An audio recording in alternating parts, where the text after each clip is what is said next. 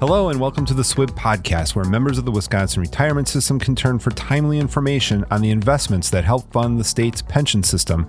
I'm Chris Preisler, communications specialist for the State of Wisconsin Investment Board, or SWIB. And I'm Dusty Weiss, producer of the podcast. Innovation has always been critical to SWIB's success. Since its creation in 1951, SWIB has been a leader in many areas.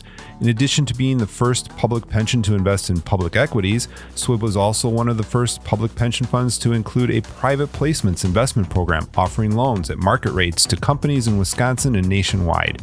SWIB was also among the first public pensions to invest in private equity markets. As the world's economy changed, so did SWIB. In the 1980s and 1990s, international and developing markets were added to the investment strategy as more of the world opened up to the investment board. SWIB founded a new venture capital program focused on Wisconsin and the Midwest in 1999. And then more recently, SWIB established global portfolios, added leverage, hedge funds, and more. And over the course of its history, as the assets continued to grow and the investment industry and the world continued to change, SWIB positioned itself for the future, turning to more innovative ways of investing.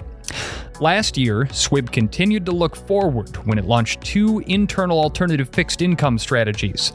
The new mortgage-backed securities and high-yield portfolios are designed to target less efficient segments of the market.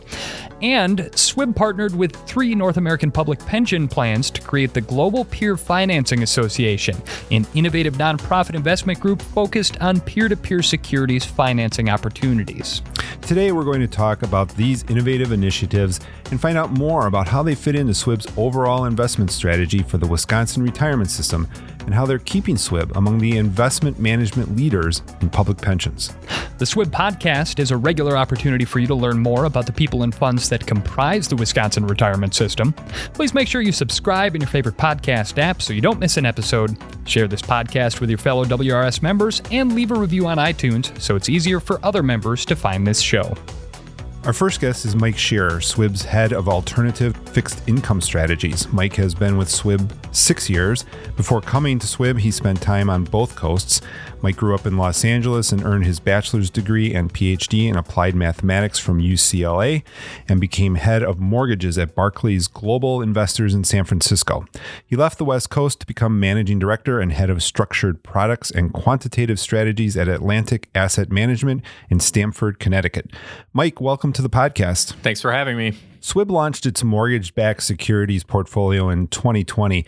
Can you explain what are mortgage-backed securities? Sure. Mortgage-backed securities, also called MBS, are fixed income investments similar to a corporate bond that's made up of a bundle of home loans bought from the banks that issued them. Investors in MBS take a little piece of a lot of mortgages and in return receive periodic payments similar to bond coupon payments. Investing in an MBS is more diversified than buying individual loans or a basket of individual loans because an MBS can contain thousands of mortgages. We focus primarily on what are called agency MBS. Those are bonds that are backed either implicitly or explicitly by government agencies. Those agencies are Ginnie Mae, Fannie Mae, and Freddie Mac. Agency MBS did considerably better in the great financial crisis than non-agency or private label MBS. You know, Mike, MBS and some of the other strategies that we're going to talk about today, they're really kind of above and beyond the areas where you would see a typical pension fund try to go out and make gains for its members. What would you say then are some of the advantages for SWIB in venturing out into these new strategies? So one advantage of adding these new sectors is that you're bringing in people with different perspectives. They have long careers looking at the market, different sectors of the market in slightly different ways. When you put these senior investors in with a lot of other senior investors that already are at SWIB, it enhances everybody's thinking and it really makes the conversations better and gives us a better view of the market overall. And so, Mike, when then did SWIB start looking at adding MBS investments to its portfolio? What sort of prompted that decision? SWIB has invested indirectly in MBS for a number of years, primarily through one or two external portfolio managers. SWIB never had a mortgage-backed security benchmark prior to 2020, but some managers did invest a portion of SWIB's assets in MBS. As far as investing internally, I joined in 2015 And part of the reason I came to SWIB was to get started in MBS and other similar sectors. So what is the goal of these investments? How do they add value to the WRS? Investing in MBS and other structured product sectors allows us to take advantage of another source of excess return and potential alpha and adds diversification to the WRS fixed income position. The depth and liquidity of the agency MBS market and the range of investment opportunities in the sector make it a very compelling part of the overall market. So, Mike, I watched The Big Short with Christian Bale. Now, my expertise in this area ends there, but I seem to remember that mortgage-backed securities loaded up with subprime loans played a central role in the financial crisis that began in 2007. So is there a risk that's involved with these type of investments? And have there been any changes to the way that these investments are made based on what happened in 2007? So that's a very good question. You can probably imagine I've gotten it before. And I'm hearing it again more recently with the increase in housing prices across the United States. The short answer is that agency MBS, which the mortgage portfolio primarily invests in, did not suffer anywhere near the deterioration that other MBS, like subprime, dealt with. At its low point, the excess return of the MBS index was down about 3% versus about 45% for the subprime index, in fact. A word on 2007, which was sort of the peak of home values and where home price appreciation maxed out.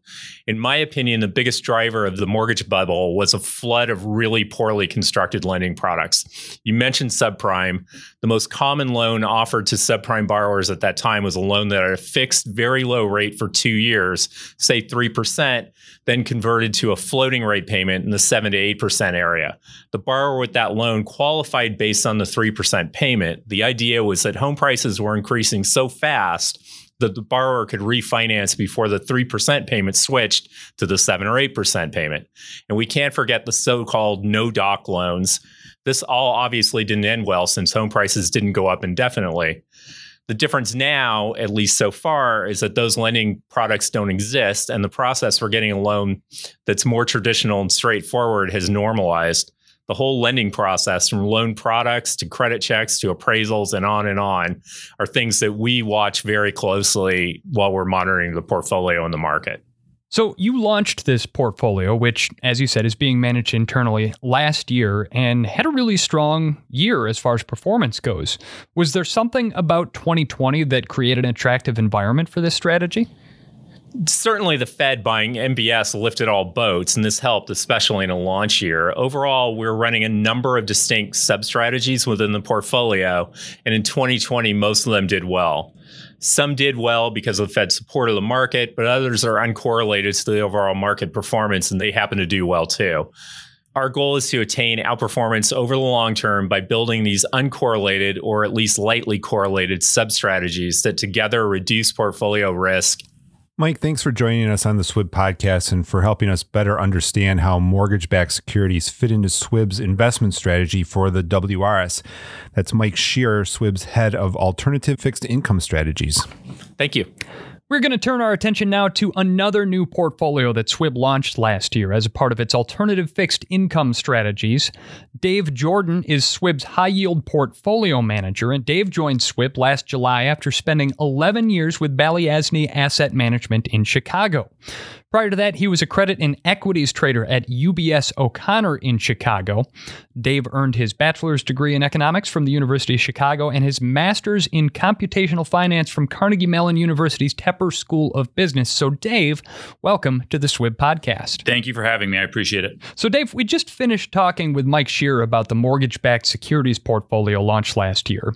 SWIB continued to successfully build on its internal management program last year with the transition of its high-yield portfolio to in-house management. This is another great example of how SWIB is finding ways to continue to meet the challenges of a changing investment environment on behalf of WRS participants. So, can you talk about what high-yield investments are? I think the easiest way for our listeners to understand what high-yield investments are is to think of them as loans. Basically, we make loans to corporate borrowers, and in return for making those loans, we expect some amount of return, commonly thought of as interest payments, And depending on the credit quality or likelihood for that borrower to be able to repay the loan that we make to them, we require a certain amount of those interest payments. Now, it's referred to as high yield investment because, as you might imagine, we require a higher amount of interest solely because of the more challenging credit quality of the borrower, whether it be through higher leverage or poor credit rating. My job as a high yield PM is to ensure that SWIB is being adequately compensated for the risk that they're taking by making these loans to these corporate borrowers.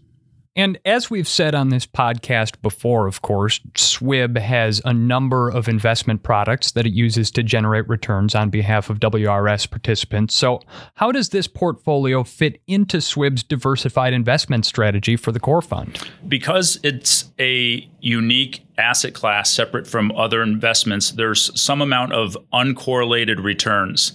One of my focuses as PM is to generate what we call alpha, meaning returns above and beyond what we'd simply receive as a result of being long the market. So this type of strategy allows us to deliver performance regardless of the environment which we are facing. So my objective as PM is to deliver outperformance whether the market's going higher or whether it's going lower.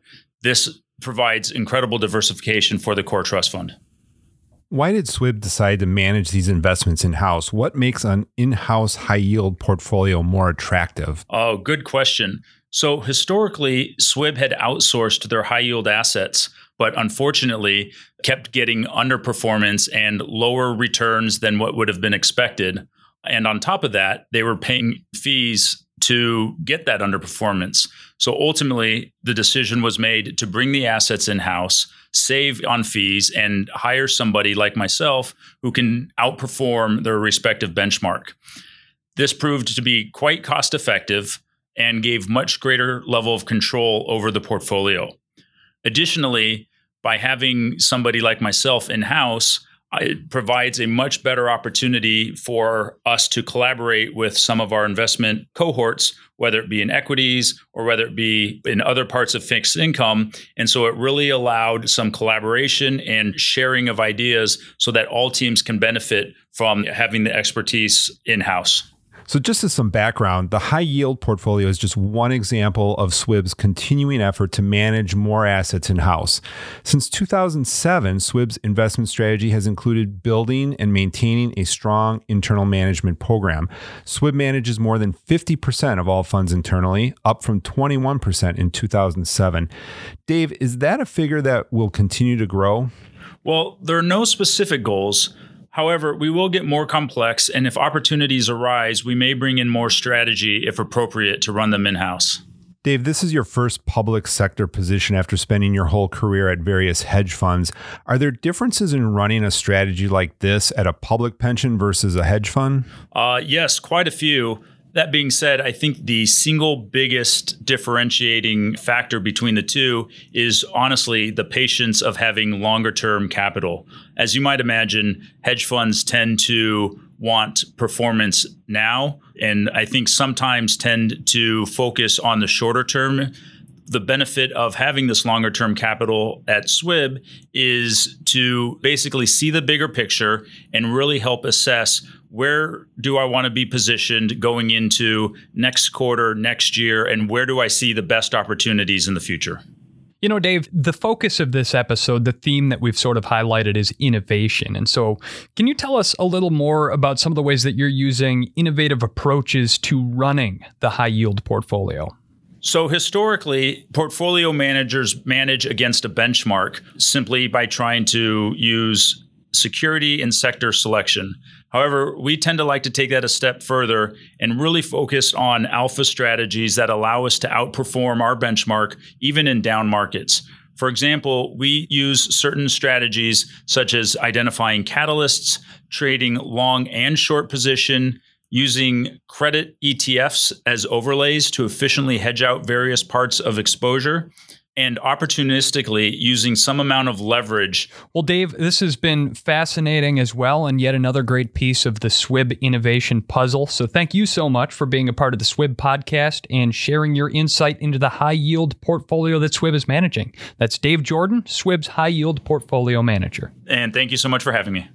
Finally, now we're going to talk to Chris Benish, a managing analyst in SWIB's Asset and Risk Allocation division. He oversees passive allocations for the pension fund, and in addition, he collaborates on strategies involving leverage, collateral, and liquidity management. Chris has been at SWIB for 14 years. He earned his bachelor's degree in communication and media studies and his MBA from the University of Wisconsin-Madison. He's also a member of the board of directors of the Global Peer Financing Association. So Chris, welcome to the SWIB podcast. Thanks. It's great to be here. Chris, we've been talking today about innovative initiatives SWIB has implemented recently. One of those initiatives was SWIB's collaboration with 3 other public pension funds to launch the GPFA, which incidentally was just named Partnership of the Year at the Institutional Investor Allocators Choice Awards in New York. Can you tell us a little bit about the GPFA? Sure, Chris. If we go back, over a decade, and really more formally, probably for the last 6 years or so, there's a small group of leading U.S. and Canadian pension funds that have been meeting on a fairly regular basis to discuss different securities finance activities that we've been engaged in. What we found is that a lot of us were involved in a lot of the same activities, and these meetings quickly became a forum to share information and experiences in order to improve and enhance securities lending and other financing practices that we were doing. Over time, what we saw was the landscape of the securities finance market was evolving as asset managers increasingly turned to one another to supplement trade opportunities with their more traditional counterparties. As we talked about this sort of peer-to-peer trading, we quickly found that each of the founding members had different issues to solve for. Some of us needed to figure out the right legal or operational structure for the trades. Some needed help figuring out how to evaluate the credit worthiness of a non-standard counterparty. Some needed to think through how to build support internally around this idea. And as we all know, things that are innovative are by definition unfamiliar. So there was a bit of a hill to climb with respect to getting the necessary approvals and sign-offs within each of our organizations. Collectively, though, as we talked through these opportunities in front of us, our organizations did recognize what we were trying to build and ultimately embrace the idea. By going through this process, what we realized was there's real value in collaboratively solving for these different issues. While no two of the organizations are alike, what we now had was a roadmap that others could reference. We continued talking amongst ourselves. We shared our experiences at conferences. We talked with other beneficial owners. And as this working group progressed and evolved, these other beneficial owners were really interested in learning about and promoting peer-to-peer trading. So we decided to expand the discussions and form the Global Peer Financing Association. Even though the original members were all pension funds, the GPFA is interested in expanding membership to include asset managers, insurance companies, and really lots of other similar beneficial owners. All right, Chris, so let's get into the nuts and bolts then. What is peer-to-peer lending and what are some of the benefits? Peer-to-peer can take a lot of different forms. I think at its most basic, peer-to-peer lending is the process of lending and borrowing that happens without the use of a traditional bank or a broker-dealer counterparty. And the benefits will vary. Some of our peers look at it as a diversification strategy. Some are able to realize cost savings by cutting out those traditional counterparties. Some are able to realize cost savings by cutting out a traditional bank or broker-dealer intermediary. SWIB started down this path because we were seeing capacity constraints. If we go back several years, some of our traditional counterparties were less interested in the kind of low-risk, low-return borrowing we typically do. We found willing counterparties amongst our peers who often hold large amounts of cash and were willing to lend to us.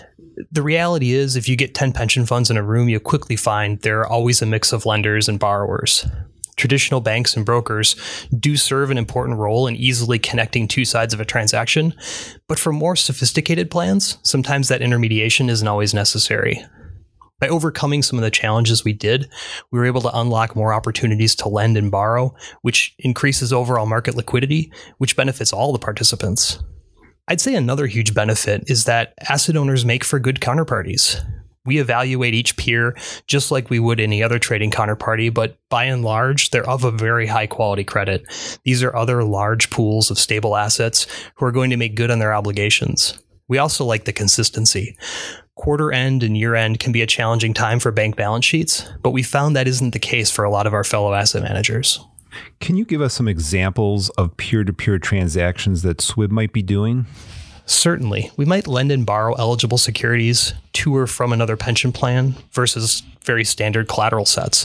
The structure of the trade is the same as our traditional counterparties, but it opens up a larger universe from which we can choose and improves the overall availability and pricing for these kinds of transactions. We also borrow cash from other pension funds via something called a repurchase agreement. Again, this grew out of necessity several years back as our traditional channels were becoming less available. Some of that market liquidity is thawed now, but we do plan to continue utilizing a mix of both traditional and peer counterparties to make sure that our borrowing sources are well diversified. Other examples from within the Global Peer Financing Association include asset managers investing stable cash with a pension plan that's looking to borrow. There are also sovereign wealth funds engaging in both lending and repo with another global pension plan. By bringing these different asset owners together in a collaborative spirit, we're able to identify these sorts of complementary needs. So other than finding willing partners for peer-to-peer transactions, why was it important to collaborate with these other pensions and form the GPFA? Since SWIB participates in peer-to-peer activity, we felt that helping form and be part of something like the GPFA was important because the GPFA is promoting practices that are conducive to efficient peer-to-peer trade execution in securities lending, securities borrowing, and lots of other transactions. The GPFA also encourages the development and maintenance of a transparent, cost-effective, and productive market with sound risk management practices. It creates a forum for information sharing and discussion among new beneficial owners interested in learning more about peer-to-peer. And we bring members together on a whole range of other topics. It might be legal, technology, benchmarking, and we involve other professionals from across our organizations. This often serves as a springboard for more networking and other information sharing between our funds. So, Chris, do you see the GPFA taking on a bigger role in this space as your association continues to grow? Well, we know there are lots of other industry associations out there, and many of us belong to many of them. I think the difference here is that many of those organizations, and really the finance industry on the whole, is structured by and for the benefit of large banks. This association is a grassroots effort for and by asset owners, and the focus is on our interest and benefits for our beneficiaries. The association currently has over 20 members and represents nearly $9 trillion under management, and it's growing. We recognize the collective power in bringing these large, sophisticated asset managers together, and the attention we've received from the industry has really underscored that. Chris, thanks for joining us today and sharing your expertise on peer-to-peer lending and the Global Peer Financing Association. That's Chris Benish, SWIB Managing Analyst and GPFA Board Member. Thanks, guys. And thank you again to all our guests today for helping us turn the spotlight on some of the innovative things SWIB is doing as part of its overall investment strategy for the WRS. And thank you for checking out this episode of the SWIB Podcast. The SWIB Podcast is brought to you by the State of Wisconsin Investment Board and produced by Podcamp Media. Branded podcast production for businesses, podcampmedia.com. Our producer is Larry Kilgore III. So thanks again for listening. I'm Chris Preisler. And I'm Dusty Weiss.